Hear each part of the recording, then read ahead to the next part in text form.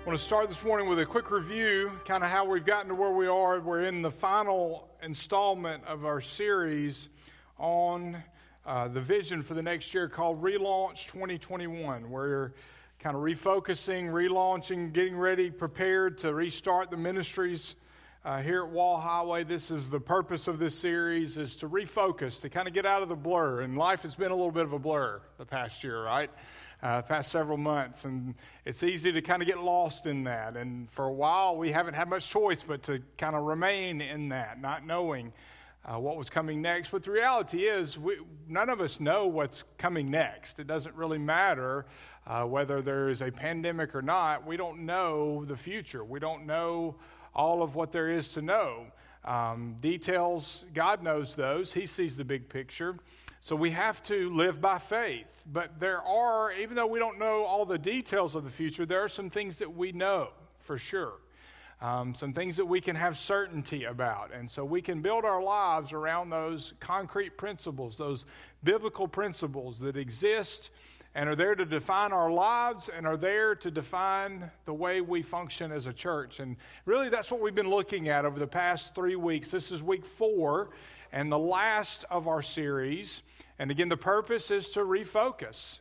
It's to get out of the blur, to refocus and prepare to relaunch the ministry and the mission of Wall Highway Baptist Church. Last week we looked at our vision statement, our mission statement, and our strategy. And today we're going to dig in the strategy part of what we are going to do over the next year. Our vision, we stated clearly, is that we want to be a church that's actively connecting our world to Christ and His people through intentional evangelism, dynamic worship, loving fellowship, personal discipleship, and caring ministry. That defines us. We want that to be the church, that we are how we are defined. When people see us, that's how the characteristics we want to display. When they experience the ministry of Wall Highway, those are the characteristics that we want to display. How do we get there? Well, that's where the mission comes in. It's our GPS. It guides us. It keeps us in bounds, focused. And our mission is stated as we want to be people and lead people to love God, love people, share Jesus, make disciples. The greatest commandment, love the Lord your God with all your heart, soul, and strength, with everything that you are, everything that you have. Jesus said the second is like it, love your neighbor as yourself. And there are many ways that we do that. But we talked about how we measure that, our values, what it's based on, where we get that from, and how we measure whether or not we're doing those things. And now we talk about how we function from day to day so that we can lead people. We can become people who are characterized that way, but also lead people to love God, love people, share Jesus, and make disciples. That's the strategy. And we ended last week with that. Our strategy is how we function from day to day. It guides us. It's the DNA of the church. It's how we decide what to do and what not to do when it comes to different ministries, different things that we do. There's a lot of good things you can do as individuals, as a church, but the question is whether or not it fits the mission, the vision of the church. And that strategy helps us define that. And it's based on 4 things, 4 biblical things that we need to be about as individuals and as a church. And those 4 words, and you'll see the symbols. If you're leaving today, you can look, you can see the symbols on the signs in the foyer. You see them on our publications, on our website. Connect, grow, serve, and go. Those are the 4 things that define our day-to-day ministry of all ages at Wall Highway. And so what we're going to do today is we're going to break that down even further. We're going to talk, some of this again is going to be familiar. Some of you will have heard a lot of this. We're going to talk about the biblical basis for that, because I believe it's always important for us to refresh our memories and understand why we do what we do. And then we're going to talk about what that's going to look like this year. Now, if there's anything that we've learned this year is that you can make all the plans you want, and those plans can be changed in a heartbeat, right? There are a lot of things that we weren't able to do this year because of social distancing, because of the pandemic.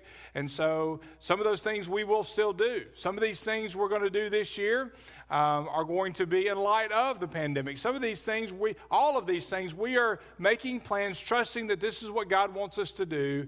But even if he changes the plans, or we realize we're wrong, and because, he doesn't change his mind, he's perfect. But if we realize we're off base or we have to adjust, we're going to do that because we've learned to do that this year. We've learned to be flexible. But we still need to have a direction. We still need to have a vision so that we can all rally behind that and we can get busy doing what God's called us to do. Because even though things are challenging now, we're still called to be the church, and we still have a purpose, and we should still be seeking to fulfill that purpose. So let's look at what this is going to look like this year. Connect, grow, serve, and go, our strategy. So what does that tell us? Well, it tells us, for one thing, that we need to be making connections this year. That's harder now than it was, but eventually, social distancing guidelines are going to relax. The numbers will eventually go down. And life will get back to some semblance of normalcy. I don't know I think some things are going to be different forever. It will be easier to make connections, but just because it's challenging to make connections doesn't mean we should give up making connections. We just have to get creative in how we do it. We've got to make connections in different ways. It could be standing, in your yard while you're talking to your neighbor in their yard. You still have the conversation. You still have a connection. It could be talking to somebody on a computer screen. Not ideal, not my favorite thing. Matter of fact, I'm about tired of Zoom meetings. How about you guys? But you do what you got to do. There are ways we can make connections. And so we need to continue to do that. Why do we want to do this, or how do we do that? Well, when we're talking about connecting as a church, as individuals, one of the things primarily, first of all, we want to connect people to Jesus.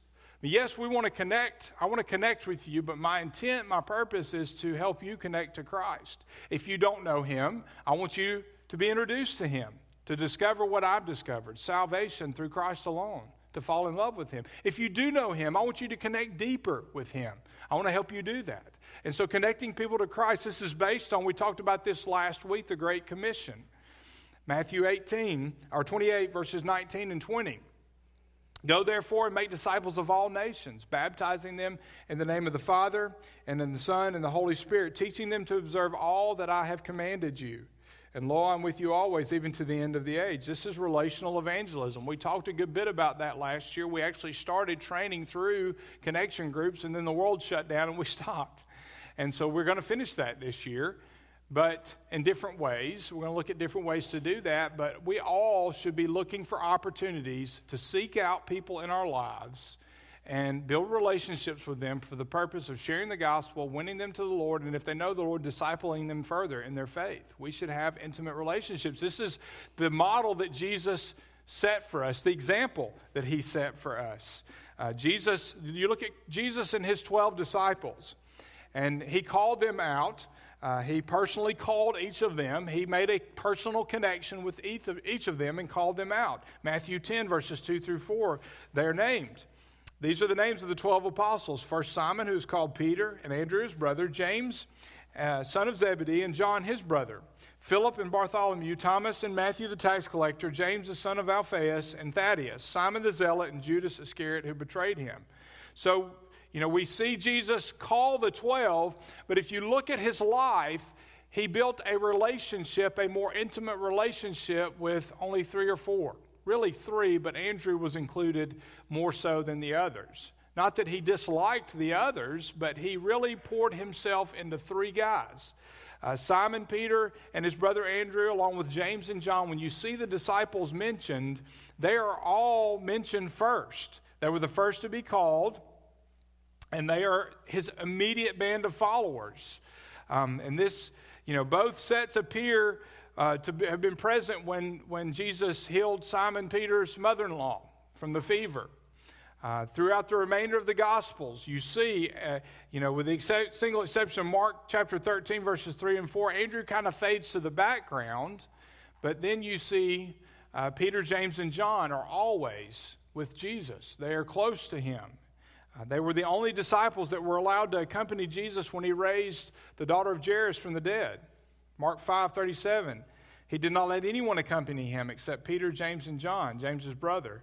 On the mountain, when we see Jesus transfigured along with Moses and Elijah, who do we see there with him? Mark chapter 14, They came to the place Mark chapter 9, verse 2. After 6 days, Jesus took Peter, James, and John and led them up on the high mountain by themselves to be alone. He was transformed. He allowed them to witness that right in front of them. He was transformed. Those were his 3 that he poured into. And in the Garden of Gethsemane, we see him invite Peter, James, and John to accompany him. And they were supposed to pray with him. Of course, they couldn't stay awake.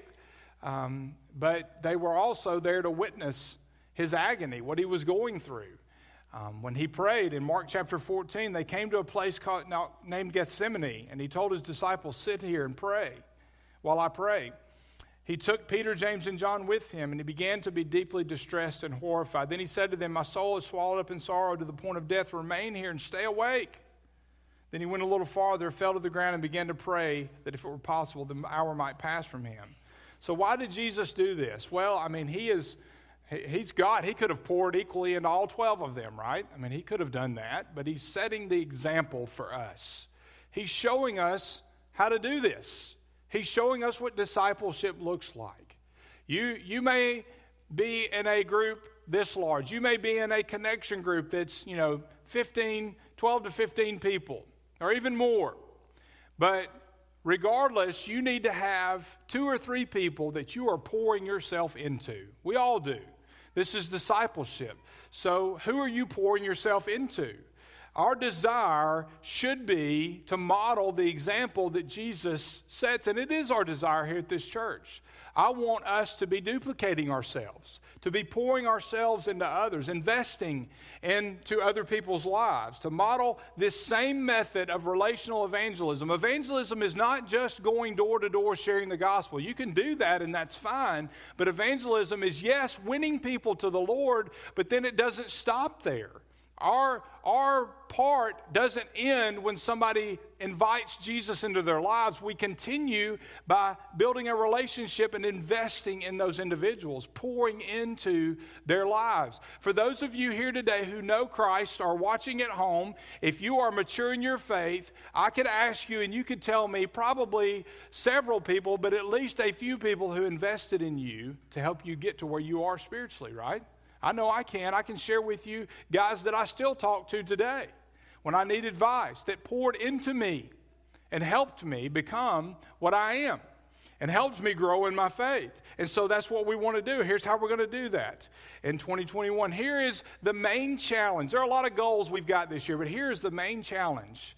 And you've heard me ask this question before. This isn't new to me. Original to me. This is the theme, the question that the North American Mission Board, Johnny Hunt, who's now serving with the North American Mission Board, this is the theme they are asking, the question they are asking. I want each of us to ask this question. Who is your one? We're talking about 2 or 3, but let's just start with one. Who is one person in your life that you are pouring into? There should be somebody that you're pouring yourself into, that you're helping grow spiritually. It may be that you need to seek out that person, build a relationship with them. Maybe they don't know the Lord. There's somebody you're thinking of right now you know is not a Christian. The reason God's put them on your heart is because he's leading you to share the gospel with them, to build a relationship with them. They may accept immediately. It may be 2 or 3 years. Who knows how long it will take, but God is calling you to invest in them, and that's what I want us to do this year. That's something we can do whether we are sitting within 6 feet of each other or not. We can connect with other people. It may be a coworker, it may be a friend, it may be a neighbor, but who is your one? Who is it that God is leading you to build a relationship and pour yourself into? We're going to see this is going to be a key component in all of our goals, the different strategies this year. But it starts there with identifying who's your one. And here's another challenge. Here's something that I want to encourage you to do. Get over the awkwardness and connect with 2 of your neighbors. Each of us can do this regardless of whether or not we're socially distanced. You can drop a basket on their front door and run. Leave a note, let them know who it was, or do it anonymously, that's fine. But or you can ring the doorbell. I've done this. Drop a basket, ring the doorbell, and stand about 10 feet away and talk to them. You can have a conversation 10 feet away, and they'll appreciate that. But there are ways you can connect. Maybe you notice that your neighbor's grass hadn't been cut in a while. Cut their grass for them. Do something. Just connect with a neighbor. I mean, I think if we were to go around the room, a lot of us probably don't know our neighbors that well. Or maybe one of the benefits, like in our neighborhood, one of the benefits of this is we've gotten to know some of our neighbors through this. But we should be looking for opportunities to connect with people around us. And that's the challenge. I think we can all do that this year. Find 2 people around you in your neighborhood and connect with them. The purpose is to build a relationship with them. They may know the Lord, they may not. They may be going to another church, they may not. That's fine. I mean, if they end up here, great. But the purpose is building a relationship. The only way you're going to know the spiritual condition of the people around you is if you build a relationship with them. So that's an easy goal I'm challenging us to do, to connect with people around us. We're also going to finish our relational evangelism training. We started that, and we were doing that through connection groups, and then connection groups shut down for about 4 or 5 months, longer, I guess. And so we haven't finished that, but we're going to. And we're going to do that a couple different ways. We will get back into connection groups, but we're also going to look at offering that in an online format. Other ways for you to get to that. There's nothing, magical about that, but it does build confidence. We've got just a brief little study, a brief little training session that gives you some tools to use. That will help you have confidence in building relationships, because it's not just about sharing the gospel, it is, but it's about building relationships and some tips that will help you do that. And so we're going to make that available to give you a little bit more confidence. We're also going to look at making other evangelism resources available this year. Those will probably come in the website. There may be different training that we do, but we're going to look at different ways, different varieties, methods, strategies that will help you have confidence in doing that, and we'll offer those to you throughout the year, because I want to make it easier for you to do this. Now, it's still going to require boldness. It's still going to require us stepping out of our comfort zone, but there are some things that we can do to build confidence, and we're going to do that. So we're going to connect with people, or connect people to Christ, but we also want to connect people to the church. Preferably this church, because this is a good church, right? And that should be our goal. Shouldn't be ashamed of that. Yeah, we want you to come to know Christ. That's first and foremost. But we also want you to be a part of this church, because it's important. And we believe God's led you into our lives for a reason. If you're visiting today, if you're visiting online, hey, let me let you in on a little secret. We want you here. All right? We're glad you're here, and we want you to stay here. And we're not ashamed. There's no reason to be ashamed to admit that. All right? We want you to know Jesus. We want your soul to be secure, but we also know part of being a Christian is connecting with believers and serving in a local body of believers. You'll never reach your full potential until you do that. You'll never discover all of God's purpose for you until you function and serve within the context of the local church. And so we want to help you do that. What does the Bible say about that? Connecting to a church. Well, in the New Testament, the church is described as the body of Christ and the bride of Christ. Let's start with the description as the bride of Christ in 2 Corinthians 11:2. For I am jealous over you with a godly jealousy, because I have promised you in marriage to one husband to present a pure virgin to Christ. Speaking of the church, through sacrifice, Jesus sacrificed his intimacy with the Father. Our intimacy with the Father can be restored. We can have the intimacy that he had with the Father. We have access to that because he has paid the price for our sins. And through his atonement for our sins, we are presented to God with the purity of a bride on her wedding day. That's how the church is described. And Jesus makes that possible. He cleanses us. And then in Ephesians 5:21-24, where we read, submitting to one another in fear of Christ. Wives, submit to your own husbands as to the Lord. For the husband is the head of the wife, as Christ is the head of the church. He is the Savior of the body. Now, as the church submits to Christ, so wives are to submit to their husbands in everything. Now, of course, that's talking about roles within the marriage relationship, but this extends to the relationship. It's comparing the marriage relationship to the relationship of the church to Christ. As Jesus is the head of the church, we as the church are his bride, and we are to submit to him. He is the spiritual leader of this church, of all churches, the one true church. I mean, there are different denominations, but those who are followers of Christ, we are all his body. And there are local bodies, there are local brides, so to speak. And we are the bride of Christ. And we are able to be his bride because he has cleansed us and set us free. And we see in the same passage how husbands are called to love their wives. As the church submits to Christ, so wives are to submit to their husbands in everything. Husbands, love your wives. How? Just as Christ loved the church and gave himself for her, to make her holy, cleansing her with the washing of water by the word. He did this to present the church to himself in splendor, without spot or wrinkle or anything like that, but holy and blameless. So as the bride of Christ, we are cleansed from sin. We have an intimate relationship with the Father through Jesus Christ. And Jesus loves us with an everlasting love. Those are the privileges, the benefits of being the bride of Christ. That's the security that we have. There will never be a point where we're not secure in his hands. We are his.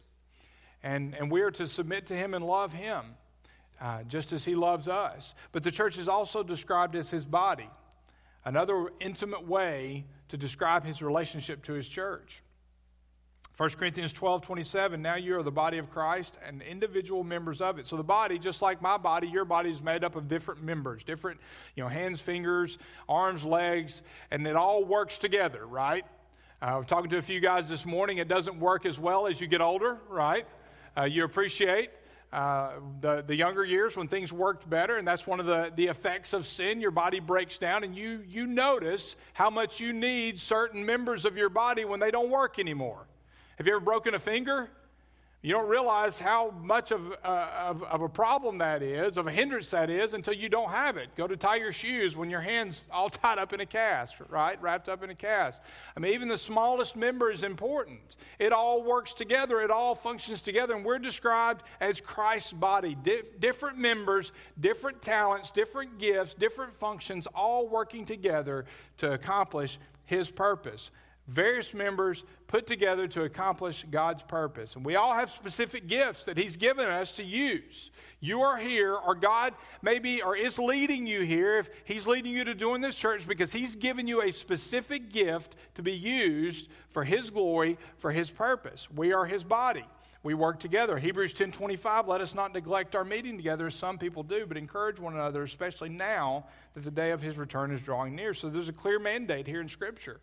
Believers are to be connected and participating in the local body that is called the church. Now, again, right now, some of you can't be here and shouldn't be here because of the pandemic. You've got health issues. You're at a certain age where it's not safe for you to be around other people, and you're connecting online, and that's great. Continue to do that. God's grace is sufficient to cover that.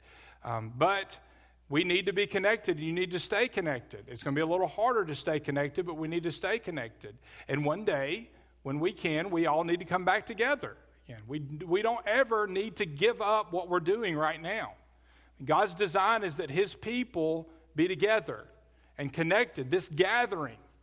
And listen, technology is great, and again, I'm thankful we have that, but nothing should ever completely replace what we're doing right here and the different functions of the church. And so we need to work hard, even harder right now, to stay connected with each other, especially those that can't be here right now. They need to hear from you. We need to connect with each other, even if it's just a phone call. And so how are we going to do that? How are we going to continue to do that? Well, let's go back to who's your one. And one thing that you can do to connect somebody to this body of believers, this local fellowship, whoever that one is in your life, if they don't attend church, invite your one to church. I mean, this is simple, right? This isn't rocket science. Connect. Who's your one? Connect with that person. If they don't belong to a fellowship, if they don't know Christ, your goal is to lead them to Christ, but bring them to church. You bring them to church. I mean, you share the gospel with them, but guess what? Bring them to church. They're going to hear the gospel here too. And so bring them. Help them connect. Most people's studies have shown time and time again, most people will come to church if somebody will just invite them and take them with them. We can do all the publicity we want, and we should use every avenue we can, but nothing replaces that person-to-person contact. So invite your one to church. Another thing we're going to do to help people connect this year is we haven't had a membership class this year because of the challenges of COVID, but we are going to do that this year. And the next class we have, we're going to record that, and we will offer an online version as well. One of the benefits of this is it's forced us into greater areas, more areas of technology, and so we're going to make that more accessible. All right, so we're going to have our membership class again this year. We'll offer an online version along with that, And then connect back to church. Have a goal this year to connect back to church. Again, right now, some of you can't be here, and don't misunderstand me. I don't want anybody to take any unnecessary risks, okay? This thing is still out there. It's still real. We need to be careful. We're sitting distanced, and we're going to keep, doing that. We're going to do it as long as necessary. Wear masks and the whole 9 yards. But as it subsides, if you're not here, you need to have a goal of connecting back here when you can. All right, and I hopefully that goes without saying, but that's one of our goals this year, is to help people connect back and help more people get connected as we are able.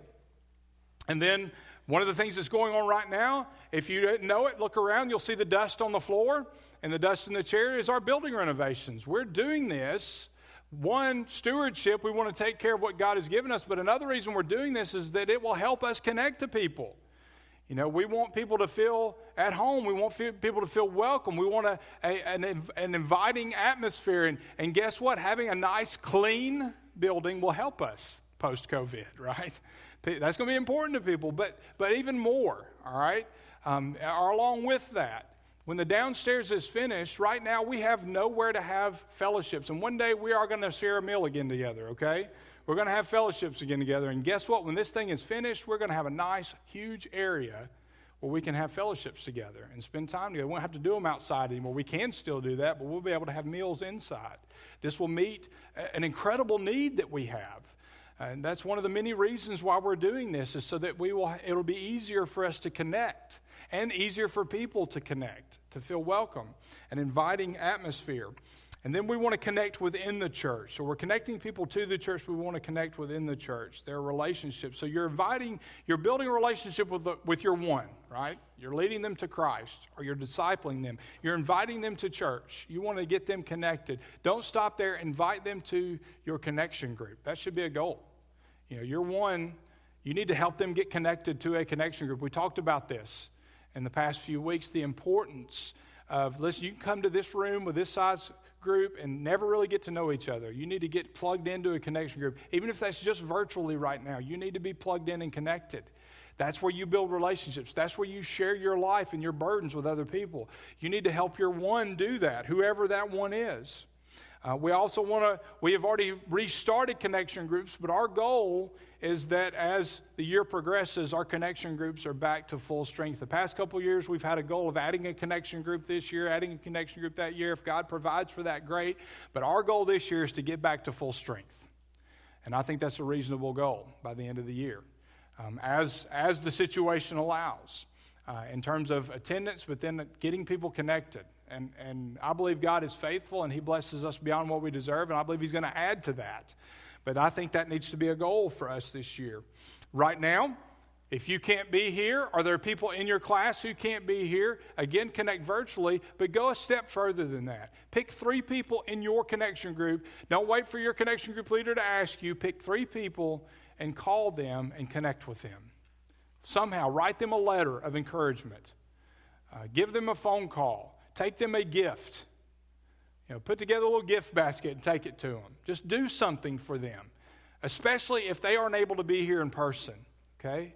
Do something to connect 3 people. Just pick 3 people in your class and connect with them some way, shape, form, or fashion, even if it's just a letter of encouragement. Hey, I'm praying for you. I want you to know I love you. I'm here if you need me. Whatever. Do something to connect with the people around you, and I guarantee you God will use that. I would even venture to say that letter or that basket or that phone call will probably come to them at a time when they desperately need it, especially if they haven't been able to be here for a while. Let's spread out as God's army and connect. Make it our mission this year to love on each other as much as possible and to lift each other up. This is one of the ways that we can do that. So we're going to connect, make connections in 2021. We're also going to have a goal to grow spiritually in 2021. This should always be our goal, and it will be our goal every year to grow more. We talked about this 2 weeks ago, right? Spiritual habits. We want to be more spiritually mature at the end of 2021 than we are right now, and there are things that we need to do in order to accomplish that.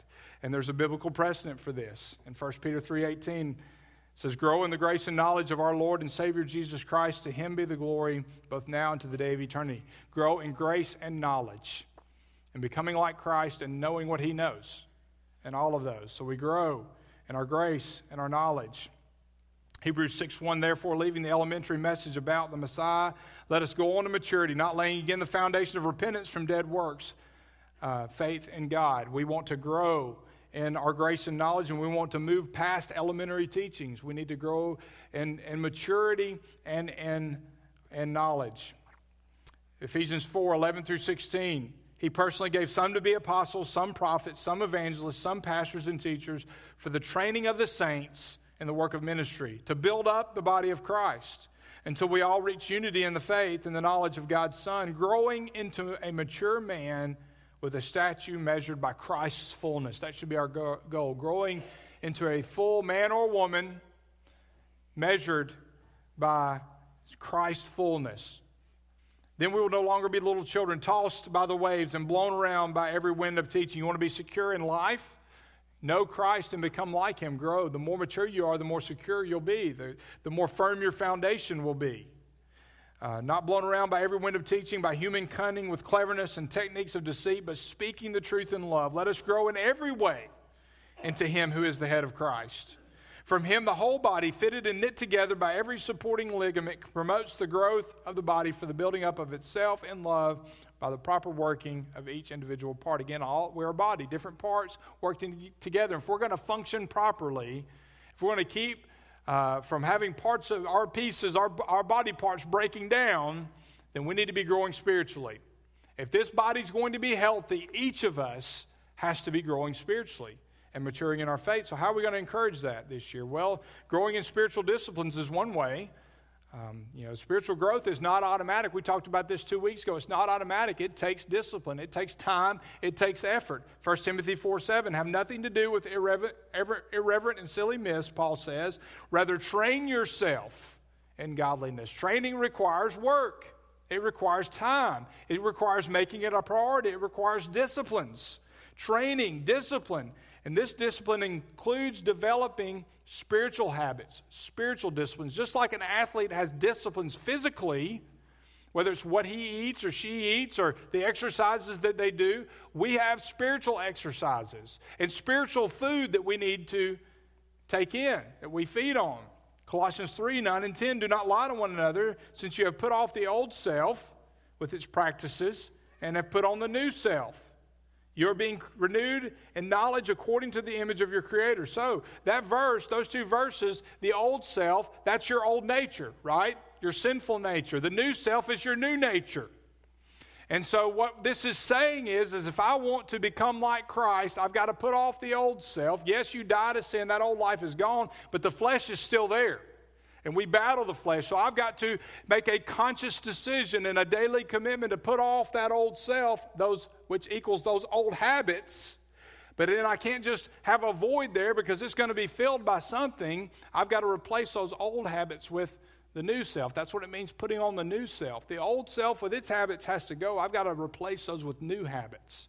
And those are spiritual habits. We need to develop spiritual habits so that we can grow spiritually. What is a habit? Well, a habit is a continual, often unconscious inclination to do a certain activity required through frequent repetition. How does it become such a habit that it's almost unconscious? Well, you got to do it over and over and over and over again. And there are things spiritually that we need to do so much that it just becomes a part of who we are. Not the repetition to the sense that we don't think about it, that it has no meaning. It's just we do it so much that it's a vital part of who we are. It's a habit. It's not a question of whether or not we're going to do it. We're going to do it. It's a part of our daily habit, our daily lives. It also could be described as an established disposition of character. It's a part of our character. It's part of what we do. If you want to have a Christ-like character, then you need to develop the habits that Jesus had. When you look at his life on earth, whether it's spending time alone with the Father, pouring himself into other people, the habits that he had, we need to develop those habits and those that are defined in his word. It's also a customary practice, something you do over and over, which means you have to stay at it. It doesn't come automatically. We have to have discipline. We have to make it a priority, make it a commitment. We got to stay at it day after day after day. So we teach core disciplines here, and one of the things that we haven't been able to do this year, but we will do this coming year, is our Equip class. We're going to have that at some point. There are different equip classes that we have. And like our membership class, one of our goals this year is going to be to make that more accessible. Whether it be online or this was one of our goals last year. We were going to have a weekend conference and do one of them. We weren't able to do that. Weren't able to have too many of those types of events. We're getting to a place where we can do more of those things. And so these 4 equip classes these equip classes, there's really 3 of them that teach 4 very important spiritual disciplines. And we spend a lot of time on those. And so we're going to have those again this year. And those 4 disciplines, those habits, are Bible study, prayer, tithing, and fellowship. We talked about 3 a week ago. And we're going to, these equip classes go really deep into those. And so we're going to do those again so that it will help me develop further these habits, or to begin if you haven't done that already. We're going to grow in spiritual disciplines. Another way we're going to encourage growth in 2021 is to grow in prayer. If there's anything we should have learned this year, is that we as God's people need to spend more time on our knees, desperately seeking God in prayer. There's a story that J.D. Greear shares. It was actually Vance Pittman, who leads Hope Church in the heart of Las Vegas, Nevada. Talk about a place to plant a church. That's where he was called to plant a church. And he shares a story about how that got started. Las Vegas, of course, is Sin City, and he talks about the success of Hope Church, which it has. It's become a huge church, reached thousands of people with the gospel. But he talks about how that success has very little to do with his own abilities and his own skill. It began in the heart of a small immigrant woman named Letty Peralta. And what he explains, this woman who moved to Las Vegas, ended up in Las Vegas. She's from the Philippines. She ended up in Las Vegas. And he explains how the story unfolds, or how it unfolded for him. He said, when God called my family to Las Vegas, you couldn't have picked a place that was farther from my radar. You see, I'm from Alabama. Where I grew up, people didn't go to Las Vegas, or if they did, they didn't tell anybody. He says they didn't actually believe Las Vegas was hell, but that you could smell it from there. Let's be honest. We kind of think that way, but he was called to plant a church. But we knew, he says, God had called us to go. In our first week in Las Vegas, my wife and I were sitting at home when the phone rang on the other end, and on the line was a Filipino woman named Letty Peralta. She said, Pastor, can I tell you a story? He said, absolutely. I don't know anybody here. I'll listen to every story you got. So she tells him a story, and she talks about how she had moved to Hong Kong from the Philippines, and she had gotten a job as a nanny for an American family in Hong Kong. And eventually she was earning money, sending it back to her family in the Philippines. Well, that family became like a second family to her, that American family. Eventually they moved to a suburb of Atlanta called Woodstock. And they joined Johnny Hunt's church in Woodstock. And that's where she heard the gospel for the first time and was saved. She came to know Christ. And then she began to grow in her faith. That family that she was still with moved to, you guessed it, Las Vegas, Nevada. She gets to Las Vegas and she begins to pray. Not just that God would start a church there, but specifically that Pastor Johnny's church would plant a church in Las Vegas, Nevada. And she prayed, and she prayed, and she continued to pray for a year and a half before Vance and his family moved there to start that church. Vance gets this phone call.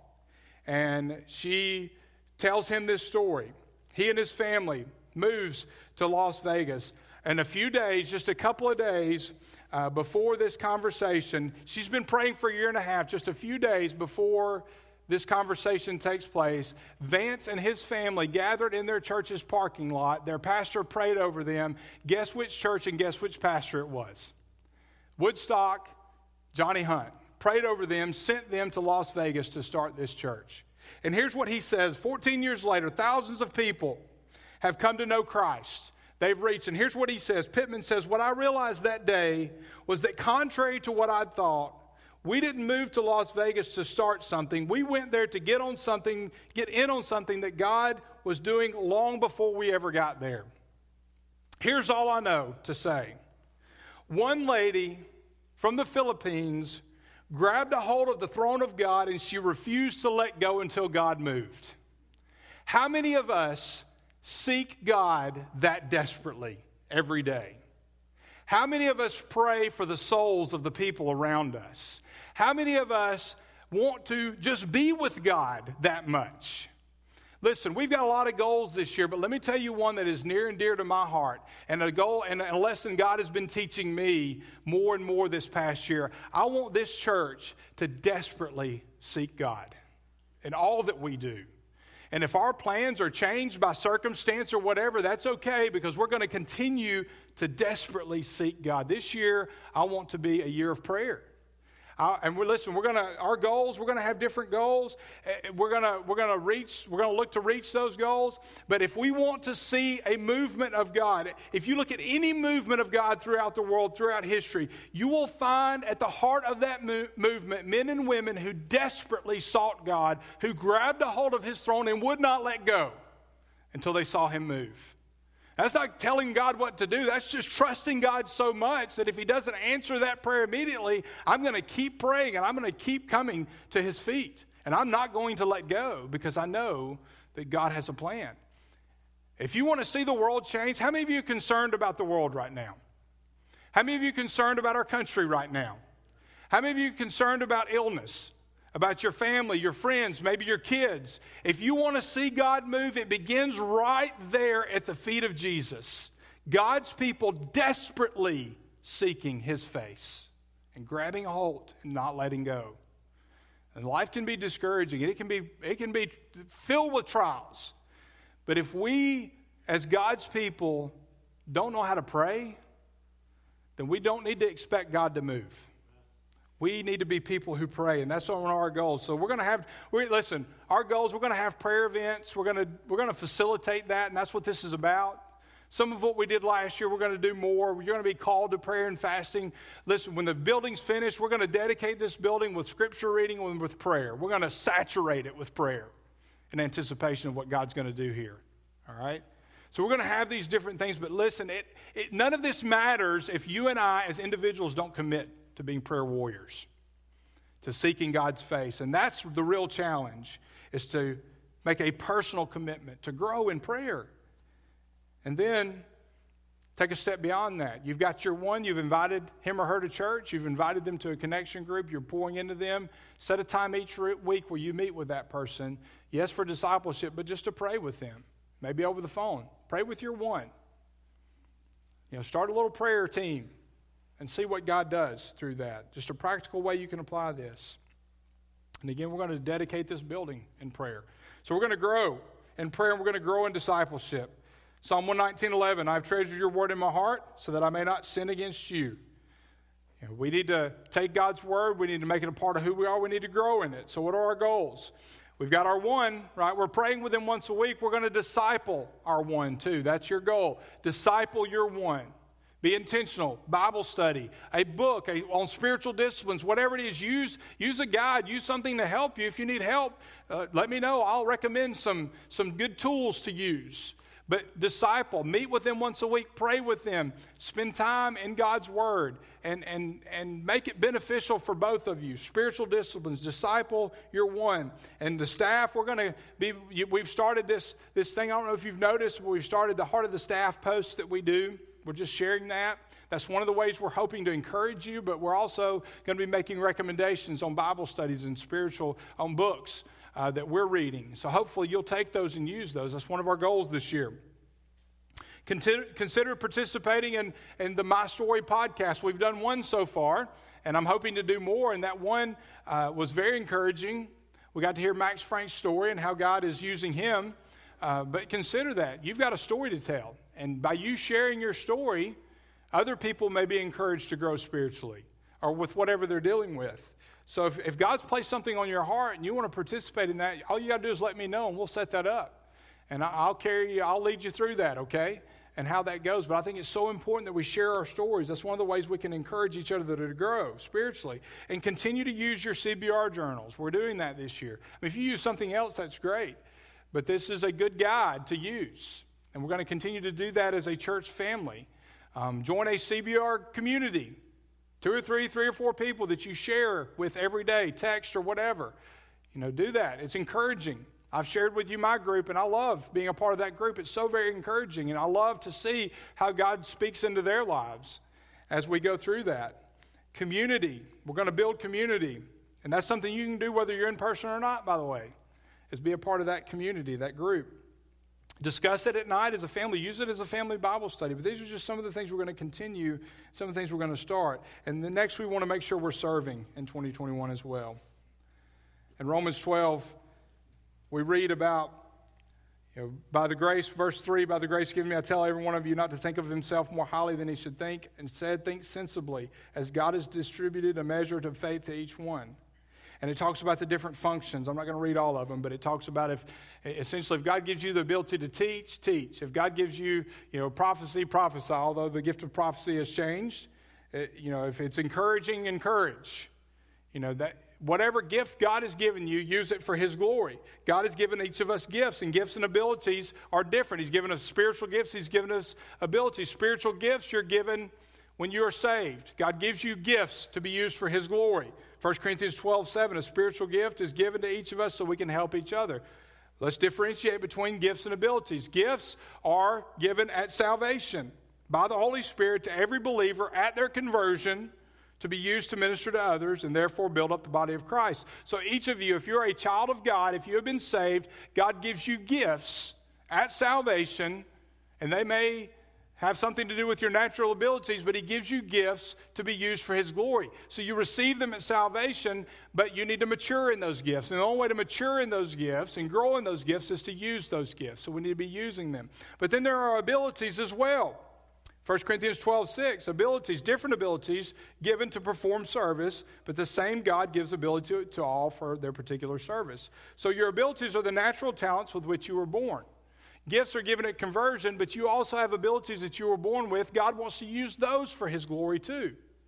And once you're a child of God, once you're saved, you see how God crafted you and shaped you to be used for specific things. He's gifted you, and he wants you to use those gifts for his glory. Every ability can be used. 1 Corinthians 10:31, whether you eat or drink or whatever you do it for the glory of God. Everything can be done for his glory. So we've got goals. You're building a relationship with that one. One of our goals this year needs to be to help your one discover their gifts. If you lead them to Christ, if they are a Christian, help them discover their gifts and find a place to use those gifts. If you have to, start with the spiritual gifts inventory. If you need that, or if your one needs that, that's still available on the website. You can access that and you can use that. Go to the serve section. Take that. Just remember, God isn't.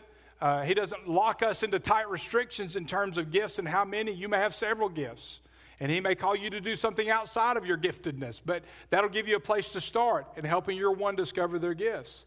If, in addition to that, here's another goal: serve now. If you're here or God is leading you here, he's given you gifts, he's given you abilities to be used in the context of this church. You say, how do I do that in the pandemic? Well, there's still a lot of ways. You may not be able to do what you've been doing, but there are a lot of ways to serve during the pandemic. Use your gifts and abilities. Write letters of encouragement. Take gifts to homebound members. If you want to know who they are, contact the church office. We'll give you a list. You can do that on your own. Pick up the phone, start calling people. Take out your directory and just start writing letters. Start calling folks, checking on them. There are different ways we can serve even when we're socially distanced. Again, a socially distanced visit. Stand 10 feet or 6 feet or whatever from their front door and have a conversation. Do it through the glass door if you have to, if they have one. Whatever it takes. There are different ways. And we're going to continue to develop the ministries that we do well here. And we have many. Our children's ministry, our worship ministry, youth ministry, missions, all different avenues where we can serve.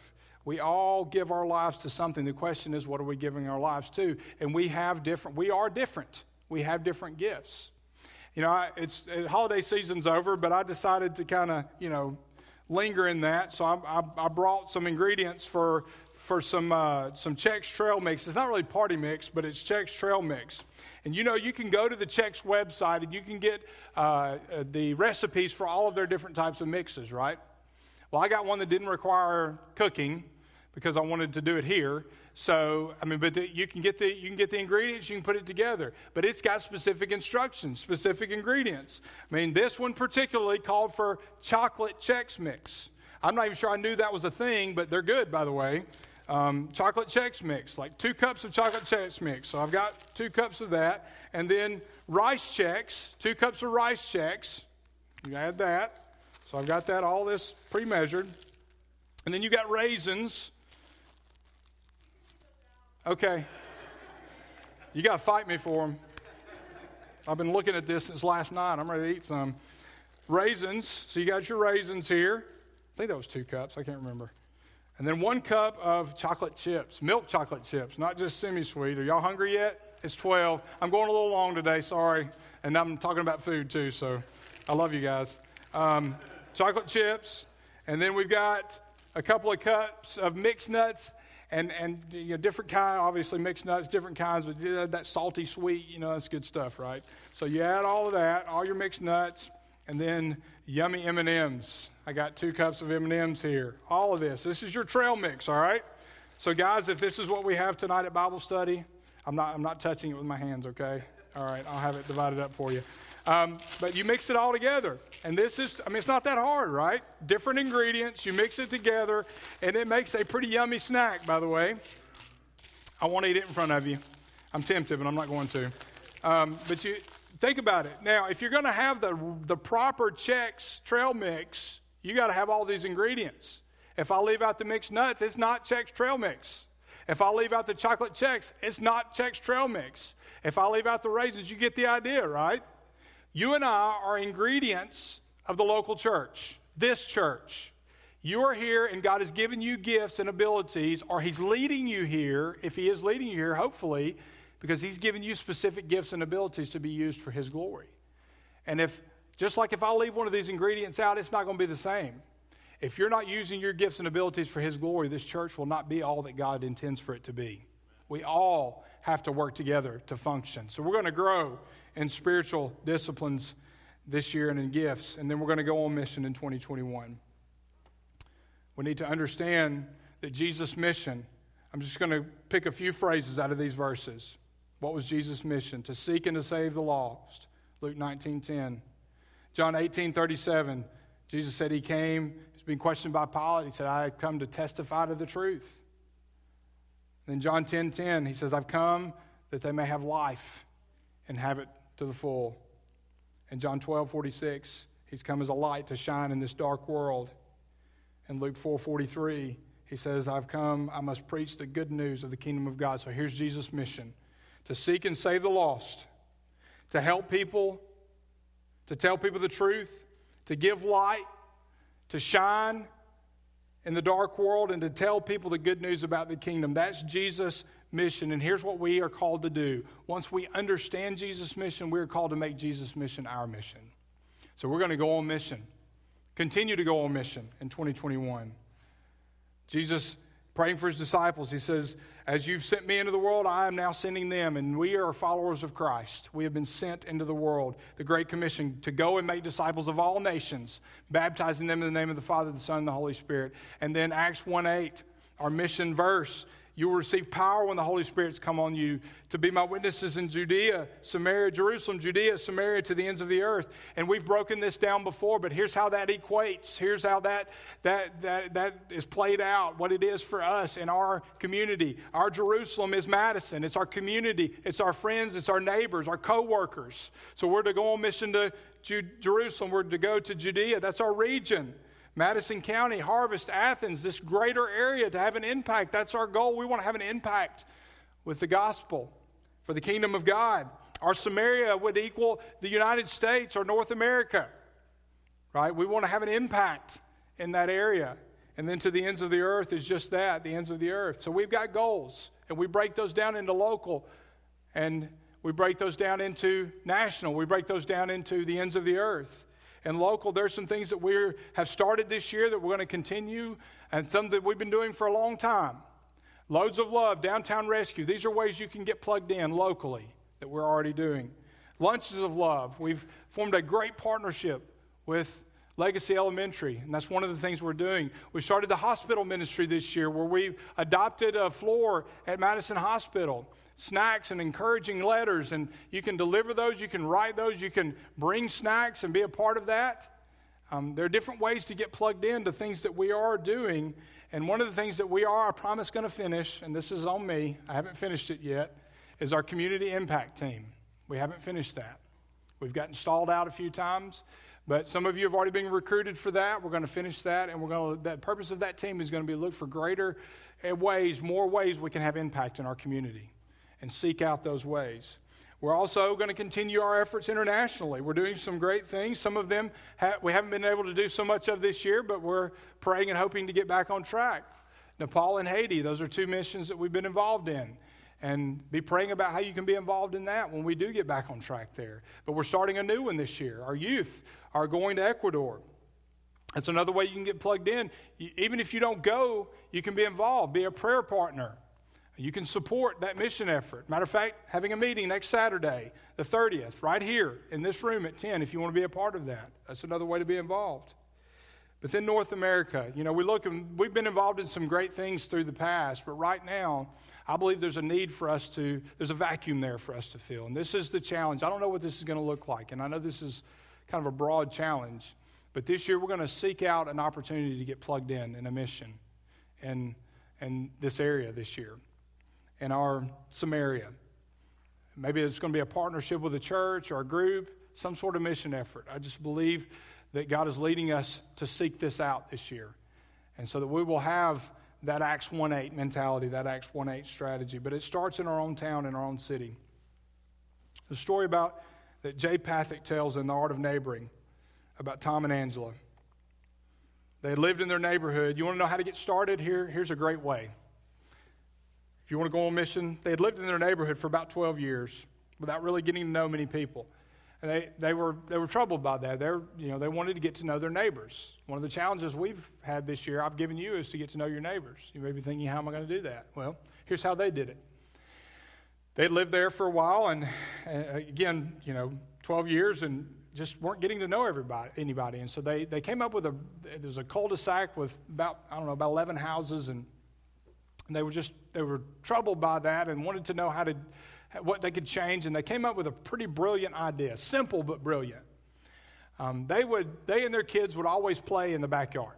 Their kids had their swing set back there, and that was just kind of their social hub. Backyard, I'm sure privacy vents, kind of secluded, and they came up with the idea to move there every afternoon.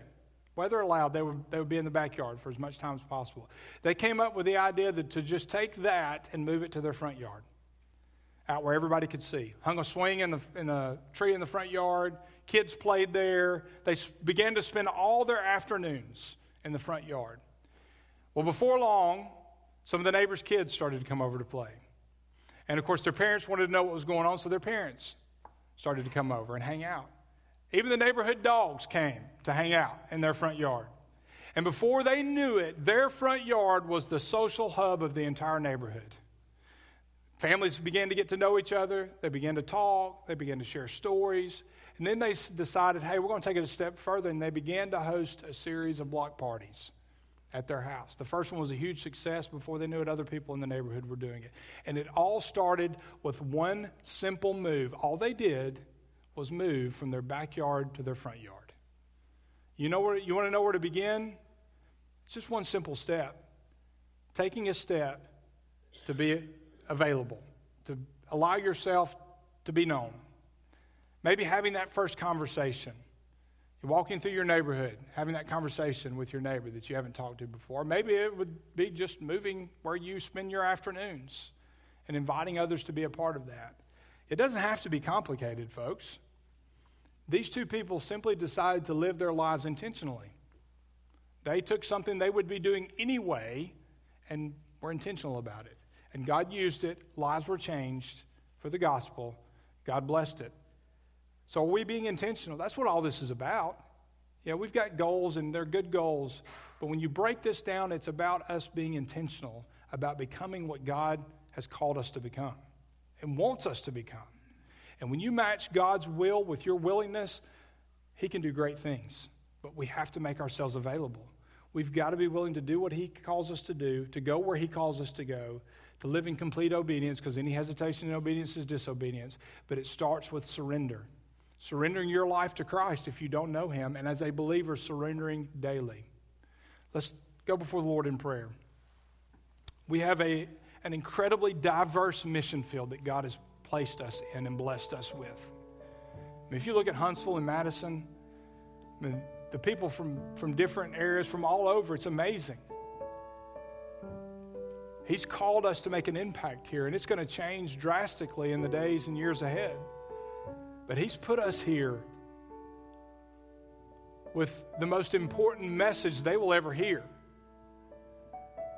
Some of them that are here and are coming here, they don't know Jesus. And He's placed us here as missionaries to share the gospel. And whatever we can do to connect with them, we should, as long as it doesn't compromise the Word of God and Christ's character. The question is, will we? Father, we recognize the mission. It's clear in your Word. There should be no doubt about what you've called us to do. Yes, the methods are different depending on the setting, and there are things that change from year to year, but the mission is the same. It's to take your mission and make it ours. As a church, as individuals, as families, you should be at the center and out in front.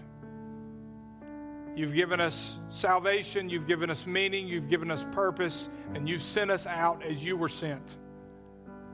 Jesus, you've given us your mission. And we recognize that begins with a relationship with you. And I pray that if there's someone here today who doesn't know you or watching online, if they don't have a relationship with you, that they would surrender their lives to you now. Invite you in, recognizing that you gave your life so that they could be free from sin. And as your word tells us, we've all sinned and fallen short of your glory. And the wages of sin is death, but the free gift that you give is eternal life. Jesus, you gave your life. And I pray that if someone who's listening right now has not done so, that they would invite you in, surrender their lives to you. For those of us who know you, that we would look at these four simple things and evaluate where we need to plug in and where we need to grow, where we are lacking. Holy Spirit, search our hearts and show us. If nothing else, Lord, I pray that we would seek you desperately in all that we do. That we would seek your face, and that a desire of our hearts would be to please you, to serve you.